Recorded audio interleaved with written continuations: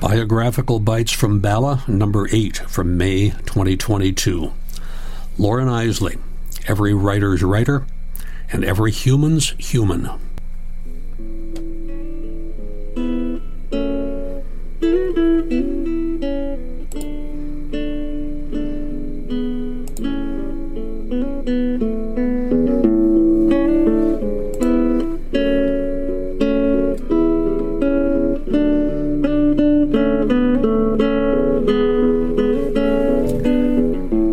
Welcome to the 8th episode of Biographical Bites from Bala, West Laurel Hill Stories.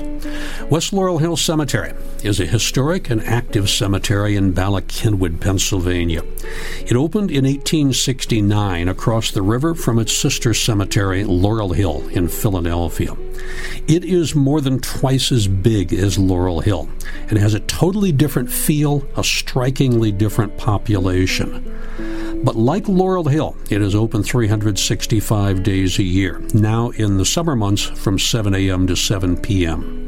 There's plenty of parking at the business office just off Belmont Avenue or at the bell tower. If you enter on Belmont, follow the road with the white line in the middle. Another possibility is to just duck in while you're walking the Cynwyd Trail.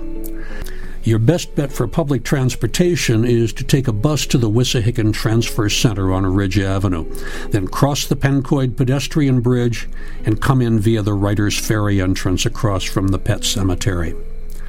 Our 8th episode of Biographical Bites from Bala is from mid-May 2022, and I am going to tell you about Loren Eiseley, a hobo turned researcher and professor who wrote some of the most stirring nature essays of the mid-20th century. He found his final resting spot at West Laurel Hill Cemetery.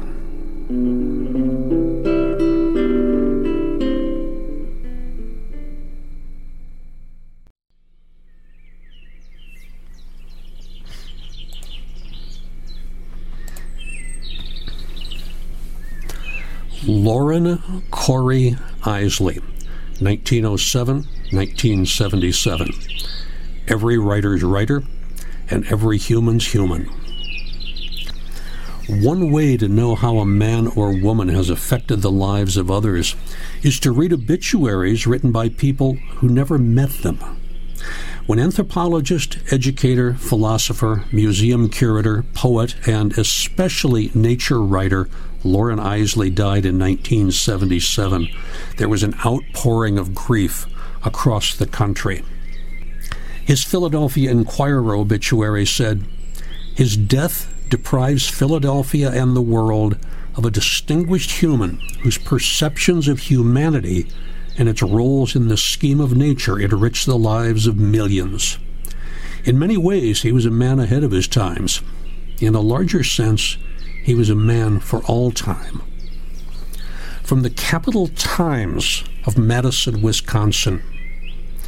It is strange how you can feel a sadness for a being you never met, never listened to, never talked to.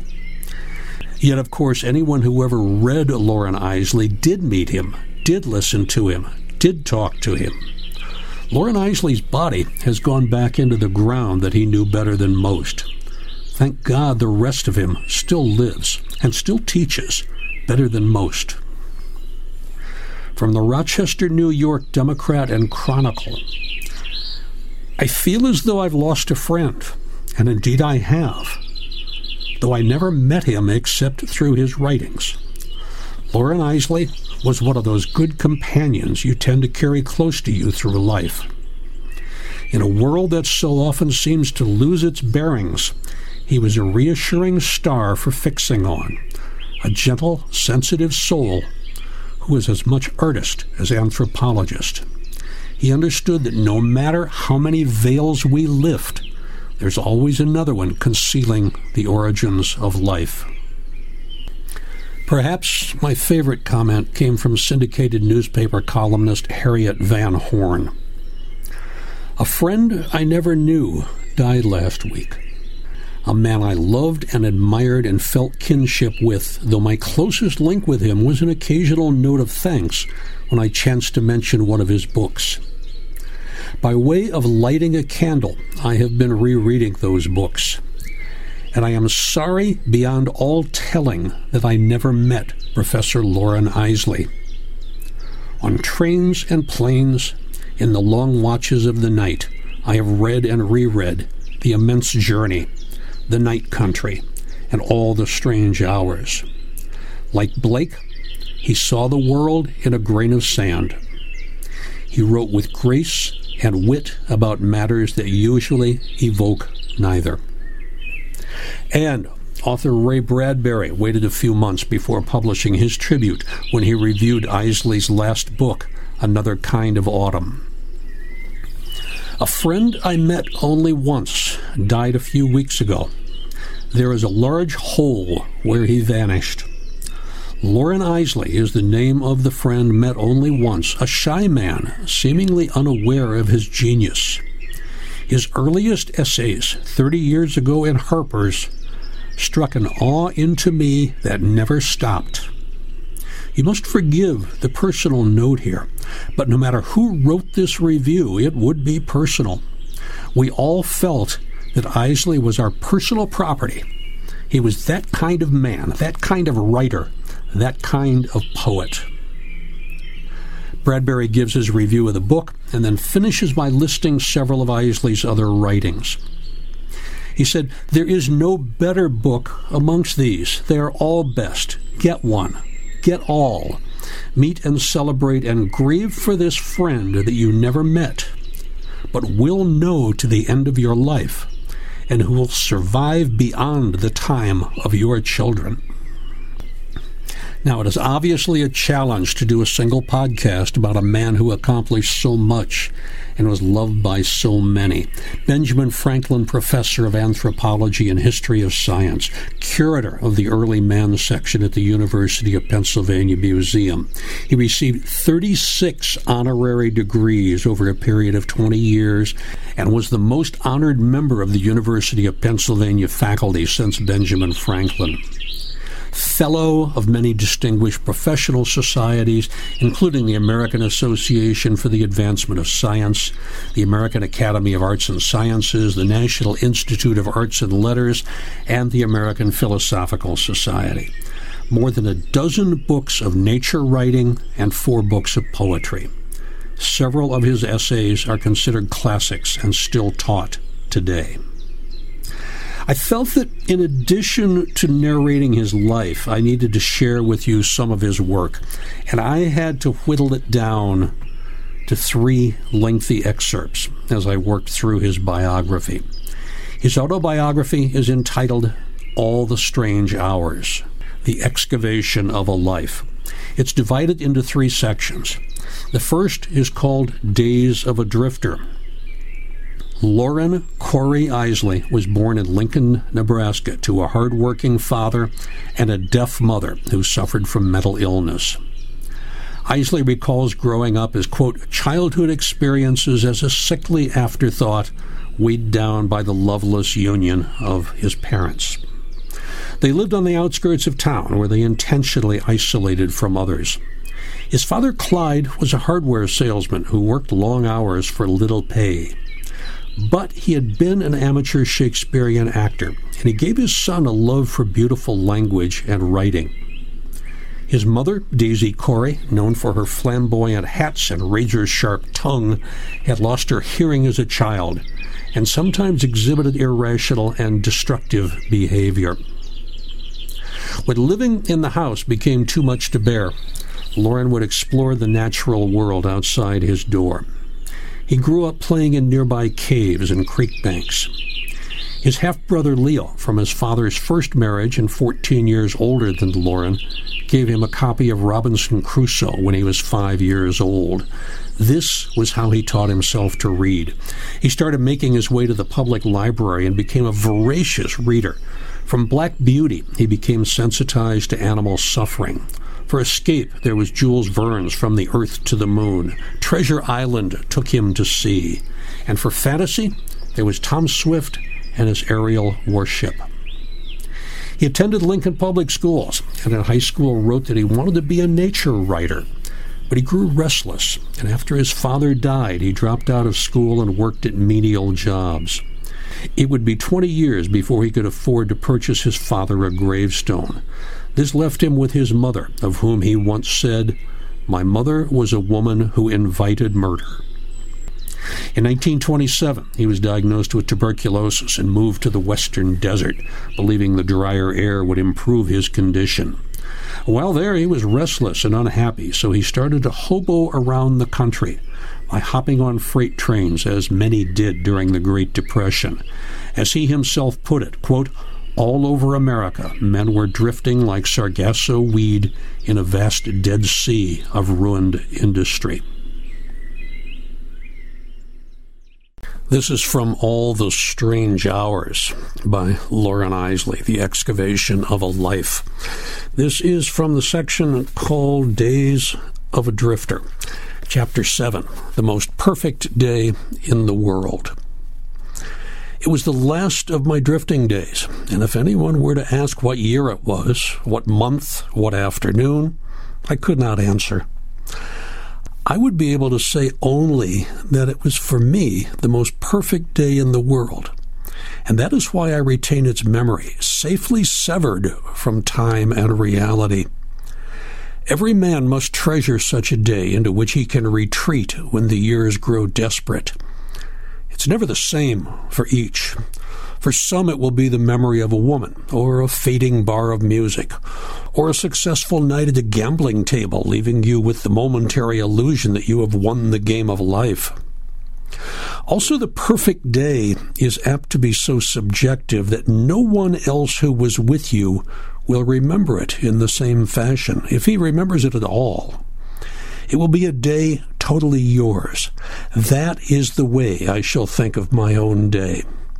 I cannot name my companions, if indeed I ever knew their names. I only remember that there were 4 of us. But out of all the towns and stations of those years, it was somewhere in Kansas in the wheat. Was it Norton? No, I think it must have been Phillipsburg.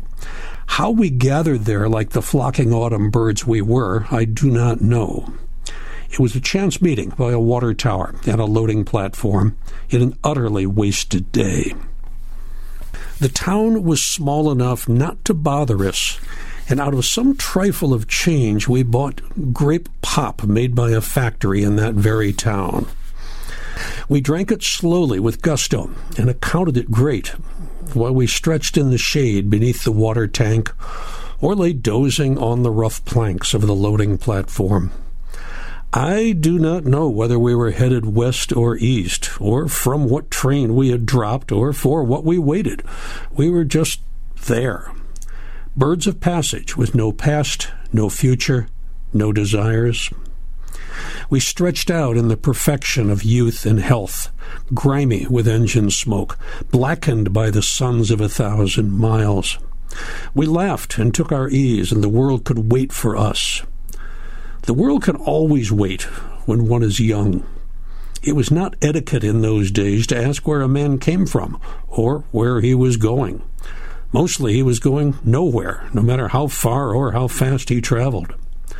What rode in his mind was his alone. He might be a thief, a gunman, or simply a man down on his luck. In the next 48 hours he might fall under a train and die. Or over the horizon, the law might be waiting for that same luck to run out. No, there was no reason for any of us to hurry, but really that was not the point. On the rough boards where we talked and drowsed, it was safe. We sensed subconsciously, I think, that we were out of time, secret, hidden. It was early autumn, and the heat not oppressive. We drank the pop, bottle after bottle, like ambrosia, like forgetfulness. I had been riding the tender of a locomotive the night before. That, at least by straining, I can recall. And the youth with me had come creeping over the roof of the fast passenger to join me. When I had seen him starting to clamber down, I had sweated uneasily with fear. I was too big for that sort of acrobatics on a hurtling train. He was the only man I had ever seen with the grit and the agility literally to dance with death upstairs on a flying express. He was one of the most perfectly coordinated men I have ever known, and I suspect was a fine lightweight fighter. There was an Indian, Mexican perhaps would be a better word, but the thing was he looked like someone who might have ridden with Geronimo, an utterly wild face that by some genetic twist had floated down from Ice Age times. He could have been one of Attila's men, or equally have drifted with the first hunters over the land bridge to America. Every flash of expression had an animal's intensity. He studied faces like a trapped beast about to lunge. Perhaps it was a way of surmounting the linguistic barrier. Esta bueno? I groped, passing the pop, which I knew it should have been tequila. I patted my stomach. Bueno, I emphasized. Ah, yeah, he nodded, showing white teeth for a moment. Ah, yeah, he repeated gratefully, and drained the bottle. I had the feeling that if we had decided to assault the local bank bare-handed, he would have come along happily. Wherever he had appeared from, it was another time. That was another thing about the road. People were always appearing from some other century, entering and exiting, as it were, at will. You never knew whether your companions were from the past or the future.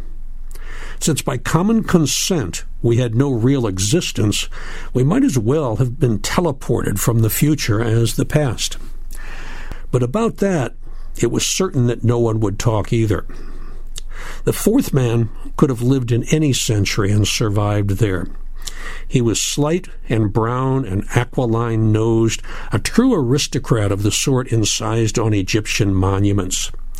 He should have been carrying a scroll of papyrus, but like the nimble-footed scurrier along roofs at midnight, he wore a pair of goggles high on his soot-streaked forehead. There were no diesels then. If you rode the flyers, you couldn't risk a cinder spark in your eye on a hurtling roof. It was touch and go at best. As for me, I dwelt nowhere but in the unformed, malleable present. Someone once said one should invent one's destiny. But if so, I was devoid of inspiration.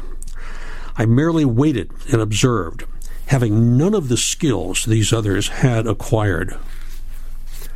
I waited and admired them. I possessed, perhaps embodied, the shiftlessness of the times. Perhaps I knew it, perhaps I didn't care. I was introspective enough to welcome these men of differences, talents not my own, ethics of ages past or oncoming. I was merely lost, waiting to find a role for myself. Other youths in the world I had left had fathers who pointed the way. I had none. All I had was knowledge that the world was complex and dangerous. I was young.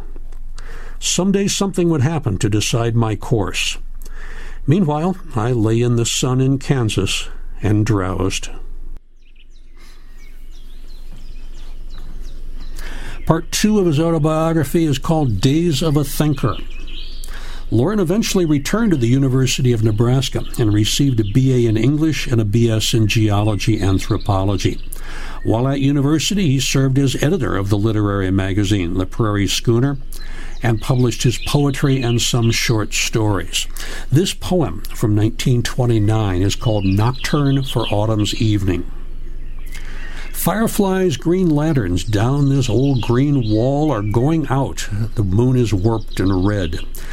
Now in the midnight dew, the rabbit-fed lopes homeward, and the frost begins to crawl on summer honey. Stealthy burglars fall upon the bees' blunt bulging barrels. Unheard, a cricket files his keys. It seems the word has gone about, this is the last of all. It is the time when things have ceased to strive, when worms creep downward in their narrow holes, when hearts are northernmost, and if survive, must do so by themselves like furtive moles. The tang of bark and bitter roots, like sin, remain to comfort us now winter's in. He initially turned away from being a writer after he handed in his first assignment. The teacher told him bluntly, "You didn't compose this. It's too well written." This experience put Eiseley off writing for pleasure. He said, "I was far into middle age before I found a belated joy in professional literary studies." He went on expeditions to western Nebraska and the Southwest to hunt for fossils and human artifacts for the school's natural history museum, Morrill Hall. He sent back the fossilized remains of mastodons, saber-toothed cats, and beavers the size of young steers. He later noted that he came to anthropology from paleontology, preferring to leave human burial sites undisturbed unless destruction threatened them. In 1933, Loren Eiseley moved to Philadelphia for postgraduate studies, and he received his Ph.D. from the University of Pennsylvania in 1937. He wrote his dissertation entitled "Three Indices of Quaternary Time and Their Bearing Upon Prehistory, a Critique." His fiancée, Mabel Langdon, to whom he had become engaged prior to his Philadelphia move, now agreed to marry him.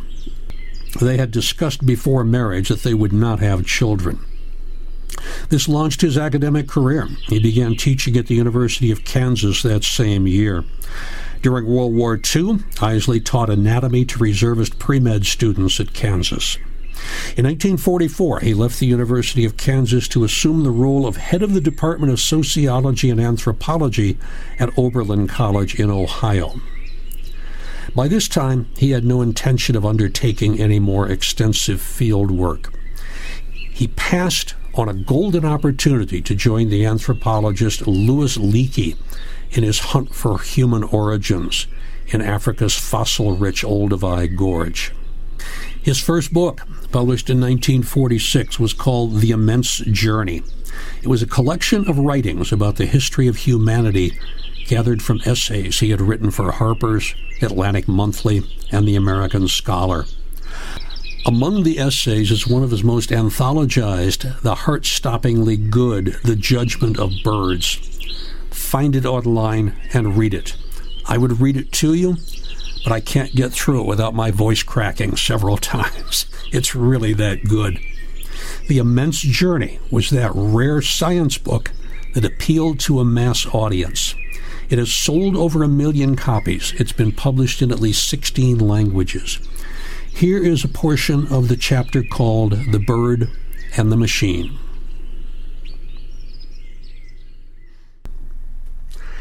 I sat once on a high ridge that fell away before me into a waste of sand dunes. I sat through hours of a long afternoon. Finally, as I glanced beside my boot, an indistinct configuration caught my eye. It was a coiled rattlesnake, a big one. How long he had sat with me, I do not know. I had not frightened him. We were both locked in the sleepwalking tempo of the earlier world, baking in the same high air and sunshine. Perhaps he had been there when I came. He slept on as I left, his coils, so ill-discerned by me, dissolving once more among the stones and gravel from which I had barely made him out.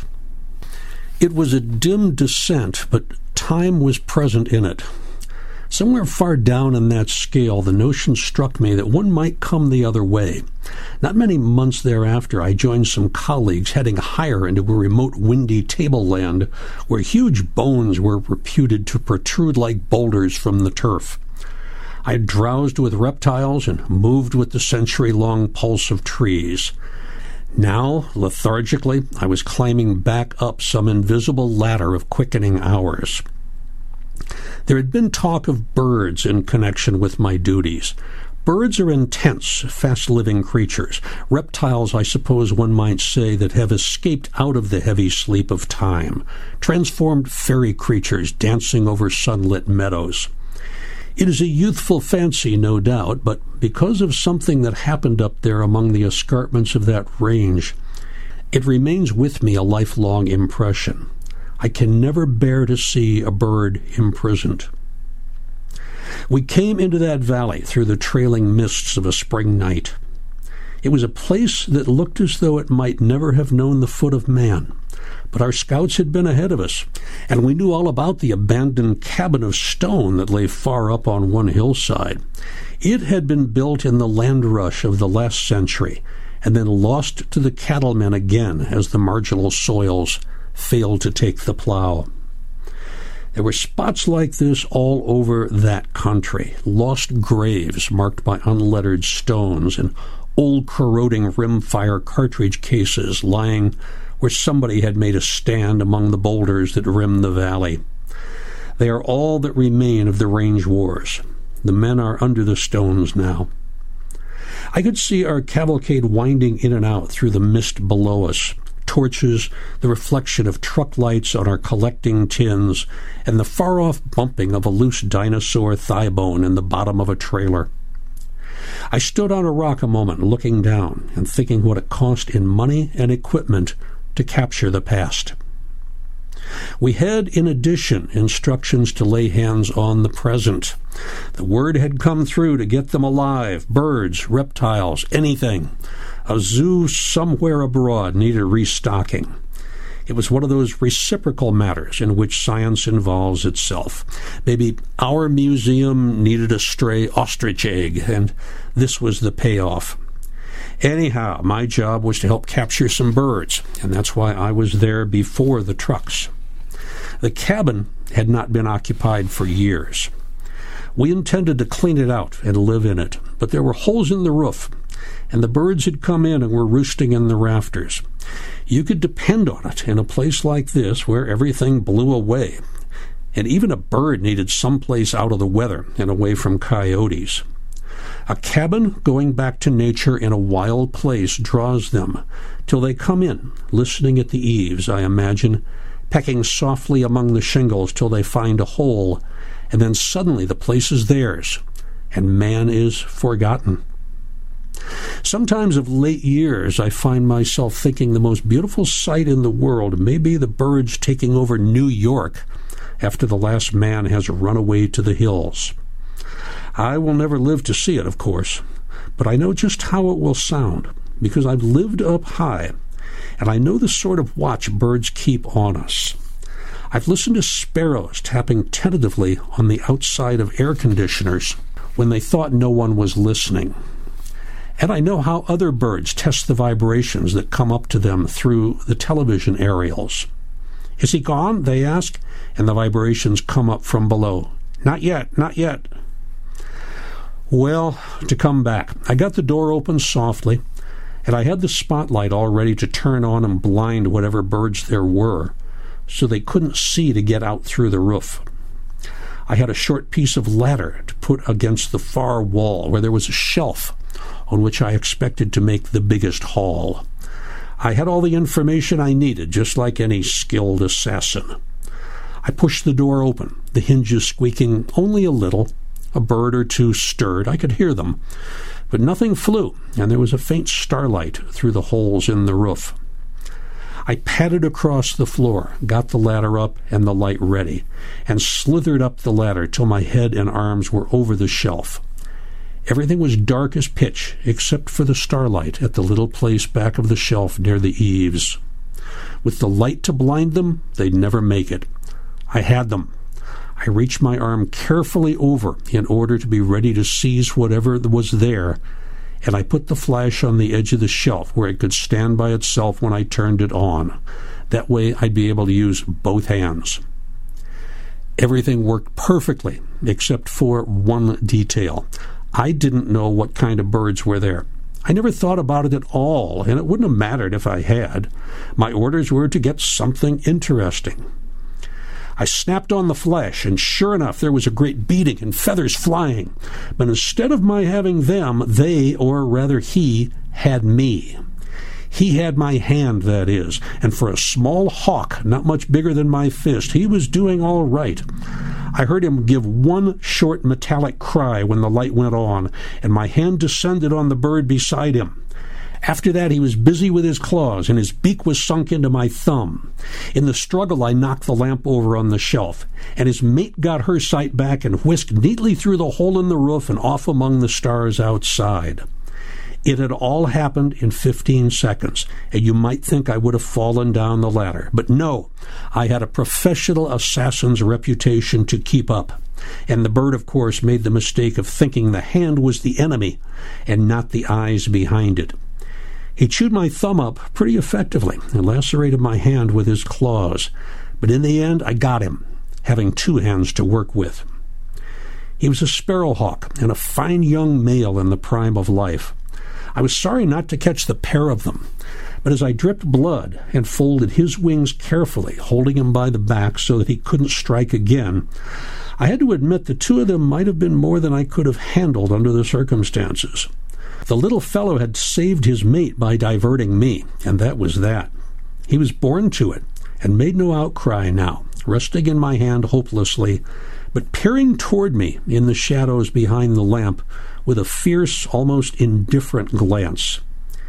He neither gave nor expected mercy, and something out of the high air passed from him to me, stirring a faint embarrassment. I quit looking into that eye and managed to get my huge carcass with its fistful of prey back down the ladder. I put the bird in a box too small to allow him to injure himself by struggle, and walked out to welcome the arriving trucks. It had been a long day, and camp still to make in the darkness. In the morning, that bird would be just another episode. He would go back with the bones in the truck to a small cage in a city where he would spend the rest of his life. And a good thing, too. I sucked my aching thumb and spat out some blood. An assassin has to get used to these things. I had a professional reputation to keep up. In the morning, with the change that comes on suddenly in that high country, the mist that had hovered below us in the valley was gone. The sky was a deep blue, and one could see for miles over the high outcroppings of stone. I was up early and brought the box in which the little hawk was imprisoned out into the grass where I was building a cage. A wind as cool as a mountain spring ran over the grass and stirred my hair. It was a fine day to be alive. I looked up and all around, and at the hole in the cabin roof out of which the other little hawk had fled. There was no sign of her anywhere that I could see. Probably in the next county by now, I thought cynically. But before beginning work, I decided to have a look at my last night's capture. Secretively, I looked again all around the camp and up and down and opened the box. I got him right out in my hand with his wings folded properly, and I was careful not to startle him. He lay limp in my grasp, and I could feel his heart pound under the feathers, but he only looked beyond me and up. I saw him look that last look away beyond me into a sky so full of light that I could not follow his gaze. The little breeze flowed over me again, and nearby a mountain aspen shook all its tiny leaves. I suppose I must have had an idea then of what I was going to do, but I never let it come up into consciousness. I just reached over and laid the hawk on the grass. He lay there for a long minute, without hope, unmoving, his eyes still fixed on that blue vault above him. It must have been that he was already so far away in heart that he never felt the release from my hand. He never even stood. He just lay with his breast against the grass. In the next second after that long minute, he was gone. Like a flicker of light, he had vanished with my eyes full on him, and without actually seeing even a premonitory wing beat, he was gone straight into that towering emptiness of light and crystal that my eyes could scarcely bear to penetrate. For another long moment there was silence. I could not see him. The light was too intense. Then, from far up somewhere, a cry came ringing down. I was young then, and had seen little of the world, but when I heard that cry, my heart turned over. It was not the cry of the hawk I had captured, for by shifting my position against the sun, I was now seeing further up. Straight out of the sun's eye, where she must have been soaring restlessly above us for untold hours, hurtled his mate. And from far up, ringing from peak to peak of the summits over us, came a cry of such unutterable and ecstatic joy that it sounds down across the years and tingles among the cups on my quiet breakfast table. I saw them both now. He was rising fast to meet her. They met in a great soaring gyre that turned to a whirling circle and a dance of wings. Once more, just once, their two voices, joined in a harsh, wild medley of question and response, struck and echoed against the pinnacles of that valley. Then they were gone forever, somewhere into those upper regions beyond the eyes of men. I am older now, and sleep less, and have seen most of what there is to see, and am not very much impressed anymore. I suppose by anything. What next in the attributes of machines? My morning headline runs. It might be the power to reproduce themselves. I lay the paper down, and across my mind a phrase floats insinuatingly. It does not seem that there is anything in the construction, constituents, or behavior of the human being which it is essentially impossible for science to duplicate and synthesize. On the other hand, all over the city, the cogs in the hard, bright mechanisms have begun to turn. Figures move through computers, names are spelled out. A thoughtful machine selects the fingerprints of a wanted criminal from an array of thousands. In the laboratory, an electronic mouse runs swiftly through a maze towards the cheese it can neither taste nor enjoy. On the second run, it does better than a living mouse. On the other hand, my mind wakes up. On the other hand, the machine does not bleed, ache, hang for hours in the empty sky in a torment of hope to learn the fate of another machine. Nor does it cry out with joy or dance in the air with the fierce passion of a bird. Far off, over a distance greater than space, that remote cry from the heart of heaven makes a faint buzzing among my breakfast dishes and passes on and away.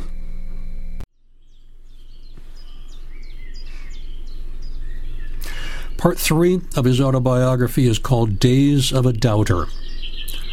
Loren Eiseley starts the third part of his autobiography by saying, "A biography is always constructed from ruins, but as any archaeologist will tell you, there is never the means to unearth all the rooms, or follow the buried roads, or dig into every cistern for treasure. You try to see what the ruin meant to whoever inhabited it, and if you are lucky, you see a little way backward into time." In 1947, he returned to the University of Pennsylvania to head its anthropology department.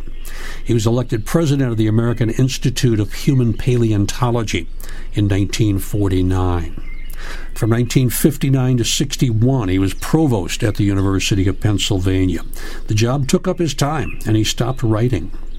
He was ready to leave this position when in 1961, the University of Pennsylvania created a special interdisciplinary professorial chair for him, the Benjamin Franklin Professorship. This allowed him to resume writing. His books continued to be praised and sell well. His humanitarianism took a sharp turn to the right in his last years. He wrote to President Richard Nixon, pleading with him not to lose his resolve in the face of massive protests against the Vietnam War. Quote, "Many people, particularly the young, are the more or less innocent dupes of unseen elements making use of the mass media for purposes of propaganda." When he heard about 4 students being killed by the National Guard at Kent State University, he was overheard to say, "They got what they deserved." The third thing I am going to read for you is an essay from The Star Thrower, published the year after his death. When science fiction author Ray Bradbury read it, he wrote, "The book will be read and cherished in the year 2001. It will go to the moon and Mars with future generations. Loren Eiseley's work changed my life." The Star Thrower by Lauren Isley. Who is the man walking in the way, an eye glaring in the skull? Secco. It has never been my lot, though formerly myself a teacher, to be taught surely by none. There are times when I have thought to read lessons in the sky, or in books, or from the behavior of my fellows. But in the end, my perceptions have frequently been inadequate or betrayed. Nevertheless, I venture to say that of what man may be I have caught a fugitive glimpse, not among multitudes of men, but along an endless, wave-beaten coast at dawn. As always, there is this apparent break, this rift in nature before the insight comes. The terrible question has to translate itself into an even more terrifying freedom. If there is any meaning to this book, it began on the beaches of Costebelle, with just such a leap across an unknown abyss. It began, if I may borrow the expression from a Buddhist sage, with the skull and the eye. I was the skull. I was the inhumanly stripped skeleton, without voice, without hope, wandering alone upon the shores of the world. I was devoid of pity, because pity implies hope. There was, in this desiccated skull, only an eye like a pharaoh's light, a beacon, a search beam revolving endlessly in sunless noonday or black night. Ideas like swarms of insects rose to the beam, but the light consumed them. Upon that shore, meaning had ceased. There were only the dead skull and the revolving eye. With such an eye, some have said, science looks upon the world. I do not know. I know only that I was the skull of emptiness and the endlessly revolving light without pity. Once in a dingy restaurant in the town, I had heard a woman say, "My father reads a goose bone for the weather." A modern primitive, I had thought, a diviner, using a method older than Stonehenge, as old as the Arctic forests. "And where does he do that?" the woman's companion had asked amusedly. "In Costebelle," she answered complacently, "in Costebelle." The voice came back and buzzed faintly for a moment in the dark under the revolving eye. It did not make sense, but nothing in Costebelle made sense. Perhaps that was why I had finally found myself in Costebelle. Perhaps all men are destined at some time to arrive there, as I did. I had come by quite ordinary means, but I was still the skull with the eye. I concealed myself beneath a fisherman's cap and sunglasses, so that I looked like everyone else on the beach. This is the way things are managed in Costebelle. It is on the shore that the revolving eye begins its beam, and the whispers rise in the empty darkness of the skull. The beaches of Costebelle are littered with the debris of life. Shells are cast up in windrows. A hermit crab, fumbling for a new home in the depths, is tossed naked ashore where the waiting gulls cut him to pieces. Along the strip of wet sand that marks the ebbing and flowing of the tide, death walks hugely and in many forms. Even the torn fragments of green sponge yield bits of scrambling life, striving to return to the great mother that has nourished and protected them. In the end, the sea rejects its offspring. They cannot fight their way home through the surf, which casts them repeatedly back on the shore. The tiny breathing pores of starfish are stuffed with sand. The rising sun shrivels the mucilaginous bodies of the unprotected. The sea beach and its endless war are soundless. Nothing screams but the gulls. In the night, particularly in the tourist season or during great storms, one can observe another vulturine activity. One can see, in the hour before dawn on the ebb tide, electric torches bobbing like fireflies along the beach. It is the sign of the professional shellers seeking to outrun and anticipate their less aggressive neighbors. A kind of greedy madness sweeps over the competing collectors. After a storm, one can see them hurrying along with bundles of gathered starfish, or toppling and overburdened, clutching bags of living shells whose hidden occupants will be slowly cooked and dissolved in the outdoor kettles provided by the resort hotels for the cleaning of specimens. Following one such episode, I met the star thrower. As soon as the ebb was flowing, as soon as I could make out in my sleeplessness the flashlights on the beach, I arose and dressed in the dark. As I came down the steps to the shore, I could hear the deeper rumble of the surf. A gaping hole filled with churning sand had cut sharply into the breakwater.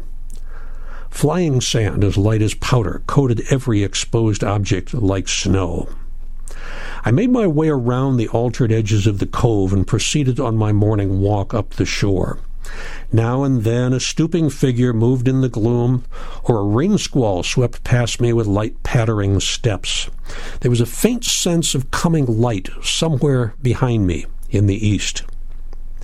Soon I began to make out objects, upended timbers, conch shells, sea wrack wrenched from the far-out kelp forests. A pink-clawed crab encased in a green cup of sponge lay sprawling where the waves had tossed him. Long-limbed starfish were strewn everywhere, as though the night sky had showered down. I paused once, briefly. A small octopus, its beautiful dark-lensed eyes bleared with sand, gazed up at me from a ragged bundle of tentacles. I hesitated and touched it briefly with my foot. It was dead. I paced on once more before the spreading whitecaps of the surf. The shore grew steeper, the sound of the sea heavier and more menacing, as I rounded a bluff into the full blast of the offshore wind. I was away from the shallows now, and strode more rapidly over the wet sand that effaced my footprints. Around the next point there might be a refuge from the wind. The sun behind me was pressing upward at the horizon's rim, an ominous red glare amidst the tumbling blackness of the clouds. Ahead of me, over the projecting point, a gigantic rainbow of incredible perfection had sprung shimmering into existence, and somewhere toward its foot I discerned a human figure standing, as it seemed to me, within the rainbow, though unconscious of his position. He was gazing fixedly at something in the sand. Eventually he stooped and flung the object beyond the breaking surf. I labored toward him over a half-mile of uncertain footing. By the time I reached him, the rainbow had receded ahead of us, but something of its color still ran hastily in many changing lights around his features. He was starting to kneel again.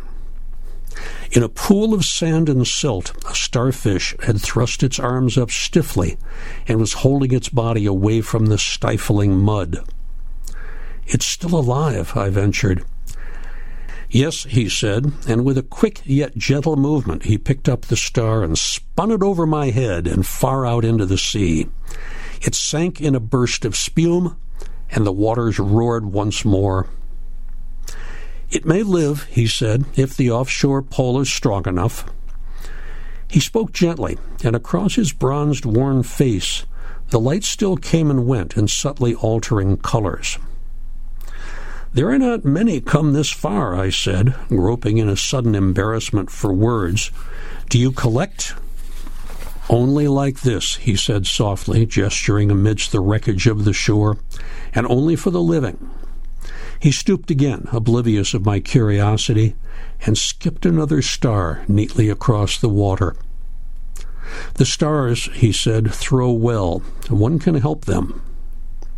He looked full at me, with a faint question kindling in his eyes, which seemed to take on the far depths of the sea.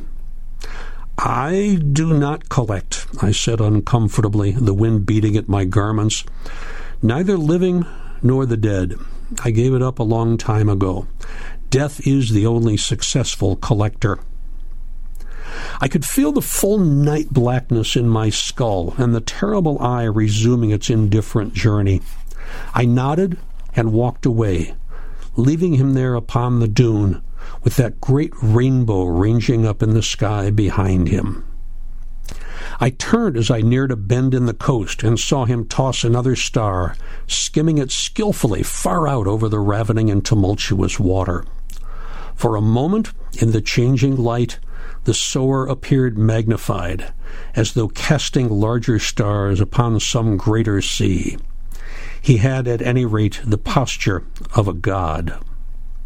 But again, the eye, the cold, world-shriveling eye, began its inevitable circling in my skull.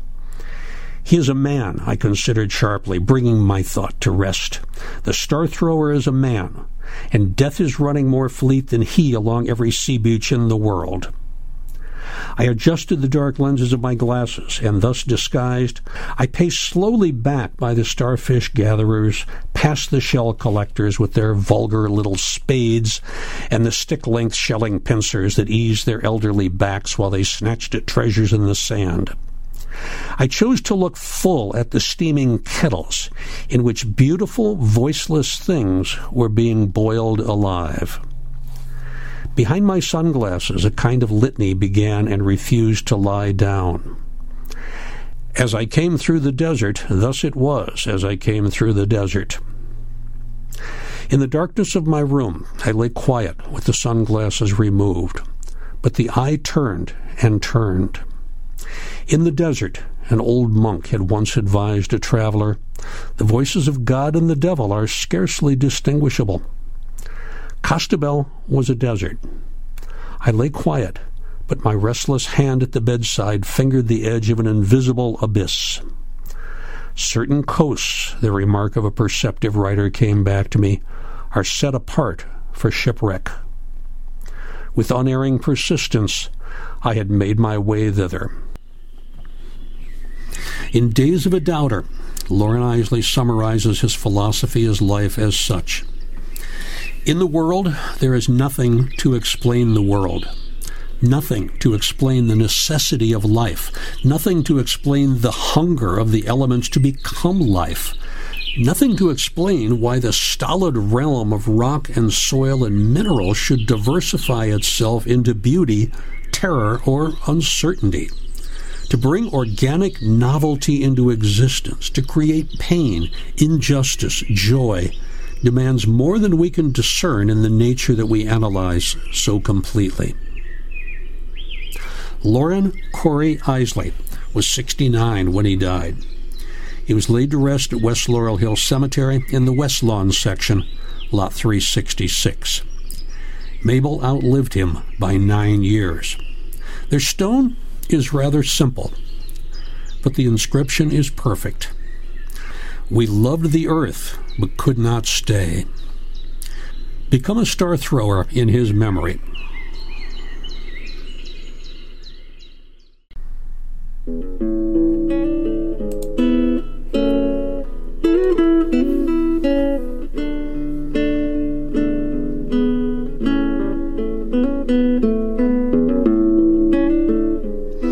Remember that the next edition of All Bones Considered, Laurel Hill Stories, will be available on the last Friday of May. It's called In Heaven There Is No Beer. It will tell of the brewing history of Philadelphia and some of the many pre-Prohibition brewers who populated the city and who now populate Laurel Hill and West Laurel Hill cemeteries. Biographical Bites from Bala, West Laurel Hill edition number 9 in mid-June, will be about Helen Thompson Woolley, a towering giant in the early days of developmental psychology. Ironically, it was a psychological breakdown that led to her name and her work mostly being forgotten nearly 100 years after her successes.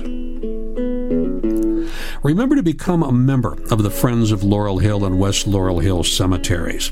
You will get discounts on tours, and in the gift shop, at least 2 members-only bonus podcasts this year. One of them is already recorded, and special tours that include visits inside some mausoleums at West Laurel Hill. If you are listening during the week after this podcast was released, you are in luck. The Market of the Macabre is at Laurel Hill Cemetery on Saturday, May 21st, from noon until 5 p.m. There will be dozens of merchants and craftspeople selling their wares, live music appropriate to the occasion, and some mini tours of the cemetery. I will be there checking people in and giving a mini tour, so stop by and say hi. I'll be wearing my 25th Infantry Division baseball cap. Other upcoming events: Laurel Hill Hotspots Tours on Thursday, May 19th from 10 till noon, and Friday, May 27th, also from 10 until noon. There's a general tour at West Laurel Hill on Saturday, May 28th from 10 to 11:30, and a special Memorial Day ceremony at Laurel Hill on Sunday, May 29th at noon, with Civil War and Victorian reenactors, a 21-gun salute, refreshments, and dedication of new grave markers for military veterans. June is busy, busy, busy. Hotspots tours on Saturday the 11th, Thursday the 16th. I am tour guide for this one on Thursday the 16th at 10 a.m. and Friday the 24th, and an accessible Hotspots tour for visitors with limited mobility on Sunday, June 5th at 1 p.m. There are four themed tours at Laurel Hill in June. Saturday, June 4th at 1 p.m. They never saw it coming. Folks who suffered sudden deaths. That comes from Rich Boardman. Saturday, June 11th, What a Piece of Work is Man, the Shakespeare Tour. That's from Patty and Tom Stringers. There's a new tour called Out of the Closet and Into the Crypt, Queer Stories of Laurel Hill from Pat Rose. And the annual Juneteenth tour this year is on June 19th at 1 p.m.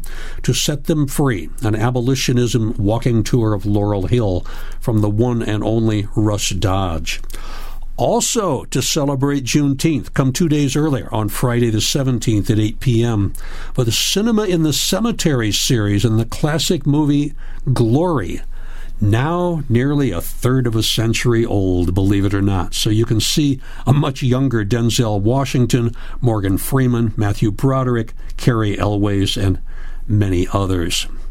And there are two concerts: the Divine Hand Ensemble on Saturday, June 4th from 6 to 9 p.m., and the Goth Americana group The Bailey Hounds will give a concert on Saturday, June 11th, with the gates opening at 6:30 p.m.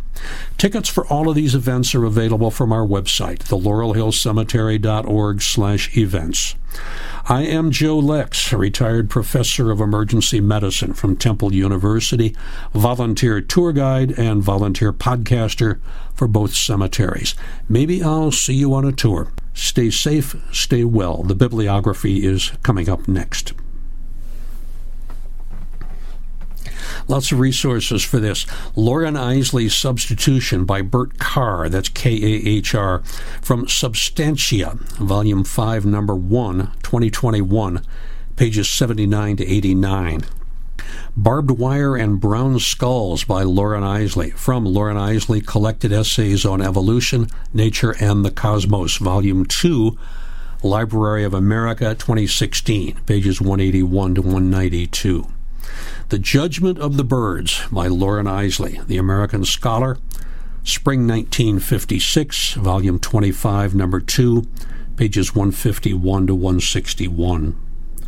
Loren Eiseley, 1907-1977, by Howard Nemiroff, Prairie Schooner, University of Nebraska Press, Volume 61, Number 3, Fall 1987, pages 4 through 8. And The Masks of Loren Eiseley by his biographer Gail E. Christensen. That's from the journal biography, Fall 1990, Volume 13, Number 4, pages 316 to 327. Also many, many newspaper obituaries, and the essential All the Strange Hours, The Excavation of a Life by Loren Eiseley. That's from Bison Books, University of Nebraska Press, Lincoln, copyright 1975. Stay safe, stay well.